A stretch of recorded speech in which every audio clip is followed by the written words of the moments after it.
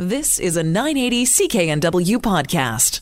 Thanks for being with us on this Saturday morning. Earlier on in the program, we listened to some of the comments made as Gregor Robertson spoke with John McComb. He was on John McComb's show the day after he announced he would not be seeking re-election, would not be seeking a fourth term in Vancouver. There has been plenty of discussion since that announcement was made, and my next guest has written about this. Mike Klassen is a columnist with the Vancouver Courier and joins us on the line now. Mike, thanks so much for being with us this morning. Good morning, Jill. Your latest column called How We Won't Miss You, Gregor Robertson, Let Me Count the Ways. What's the reaction been so far? It's actually been probably the biggest reaction right out of the gate that I've had, and I've been writing for quite a number of years. Several emails. I feel like a radio show host. I'm getting all these emails, lots of stuff online and social media. There's been a very strong reaction. I think people felt that somebody needed to kind of sum up a little bit of what's been going on for the last 10 years, and as a result, we're getting that kind of visceral reaction. Go through the list if you can a little bit. We probably don't have time to go through the whole thing, but what is it that sticks out with you when you started writing this or wanted to write this column? What was it that you wanted to make sure you got across? Well, I think it really came down to the style of leadership. Gregor Robertson's leadership in Mayoralty is probably one of the most unusual kind of rises to power that we've ever seen. That's a whole other story, and heck, who knows, maybe I'll write a book about it someday. But the main point I wanted to talk about is how we've arrived at a place where the city feels very divided. You know, we talk about what's going on down in the United States with Trump and red and blue states and what we're seeing there. But here we have become really driven into a place where people are frustrated and they don't feel like they're being represented by this mayor and the city council.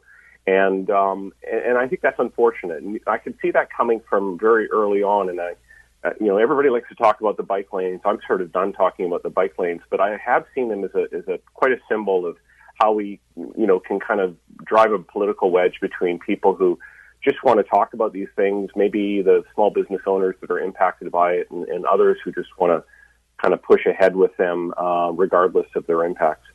And when you talk about a city divided, I think you make a very good point. And it's not bike lanes. You're right. It's not cyclists versus non-cyclists. But it is this idea that things were pushed through, that we talk about small businesses. Small businesses, in many cases, are really struggling in the city of Vancouver. And there is that divided feeling, I think, in the city. Well, I spoke to, in another interview, I said that I actually went back and looked at the Vision Vancouver platform from 2008. And what struck me is that they set out a very activist agenda, and they followed through on most of that agenda. Of course, not doing very well on the homeless front on a number of other files. But I thought that what they were trying to do was really change the face of City Hall. They turned it into almost a little mini provincial government with the kind of the Minister of Housing and then the Minister of Arts, and they really kind of shift the focus of how local government works here. And local governments are very fragile beasts. You just can't sort of change how everything works and take away that nonpartisan public service that we used to have before. We really depended upon our public service that for giving us the best advice on how to run the city. Things like, at any rate, it has been quite a dramatic change. And it seems to me also, being a resident of Vancouver, we look to civic governments for things that aren't all that sexy and exciting. We look to civic governments for garbage collection, for streets being cleaned, for sewers, sanitation, parks. There are certain jobs that civic governments need to do. And I tend to have the feeling that this civic government, that wasn't the priority. And the priority was being the greenest city, was to be this world-class city, which is great to have that thought, but perhaps some in Vision and some, including Mayor Gregor Robertson, are at the wrong level of government.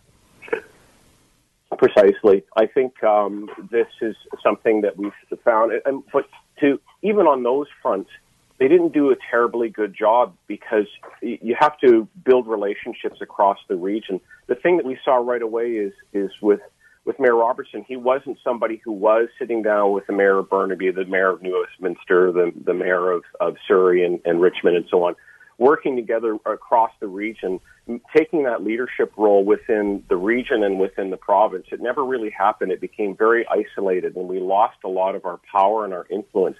You can see what just happened recently with the mayor's council and the mayor being punted from the chair's position.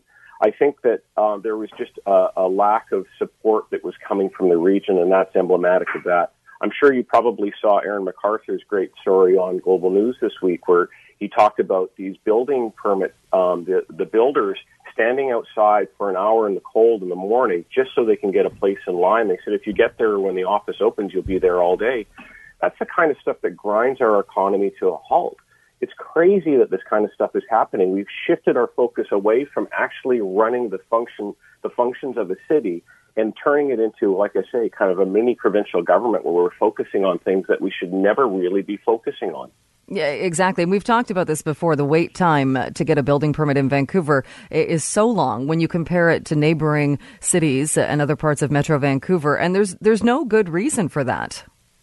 Well, the other thing too that I think people got really frustrated with was the fact that you couldn't get a straight answer out of City Hall in anything. The communications department went from 3 or 4 staff up to 40 staff, and yet nobody would actually answer your questions. Gregor liked to throw a lot of punches at Stephen Harper's office, who's kind of famous for having a very closed-in style with the Prime Minister's office. The same thing's happening here. I call him Sir Harper with a bike. Yeah, it's a bit of irony there for sure. You mentioned property taxes as well, and I think that is something that Vancouver residents, I've heard from many who are angry about this, in that it was this idea on the one hand, this is a mayor and a council that's talking about affordability and trying to be at the front of helping with the affordability crisis, but then putting property tax increases in place much or well above the rate of inflation. There's a double-edged sword when it comes to property taxes. But generally speaking, I think it's fair to say that people do not mind paying a bit more if they feel like they're getting the services. But the best word to describe Vancouver for the last several years, it was a friend of mine called it gritty. It's dirty. It's the streets are filthy. They've stopped weeding any of the street boulevards. That you could see them in July. The weeds are up to your waist. Go to the city of Burnaby, you can practically eat out of those things. They're gorgeous. I mean, we've just stopped caring, and that lack of civic pride is something that I think people feel. I think people who come to our city feel it. They look and they go, "What's with the litter?" This used to be a pretty well-run, good-looking city. I mean, when I was in New York, for gosh sakes, the biggest city, they have people out there cleaning up constantly on the streets who are constantly sweeping up and making sure there's no litter and cigarette butts. We don't do that here. We've just stopped caring, and it's been very frustrating for me. Who do you think, or do you have any idea who will be the Vision candidate, or what we might see as we get closer to the next civic election?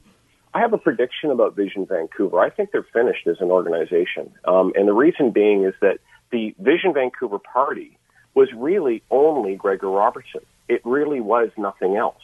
It was put together, and the only way it actually succeeded when it did in 2008 when they found, a charismatic, so to speak, intelligent leader. And now that he's leaving, there's nobody that's come up through the ranks. I mean, anybody that really looked like they had any possibility of succeeding him are kind of moving on. So I just don't think that organization, I think we're going to probably see a real, especially with the change in the finance rules, I think we're going to see a real change in this year's election. I'm not sure it's going to be all positive. I'm really worried that we're going to see, because it's going to be so hard to get the message out, introduce to the voters, the candidates, because there's going to be no money to advertise anymore.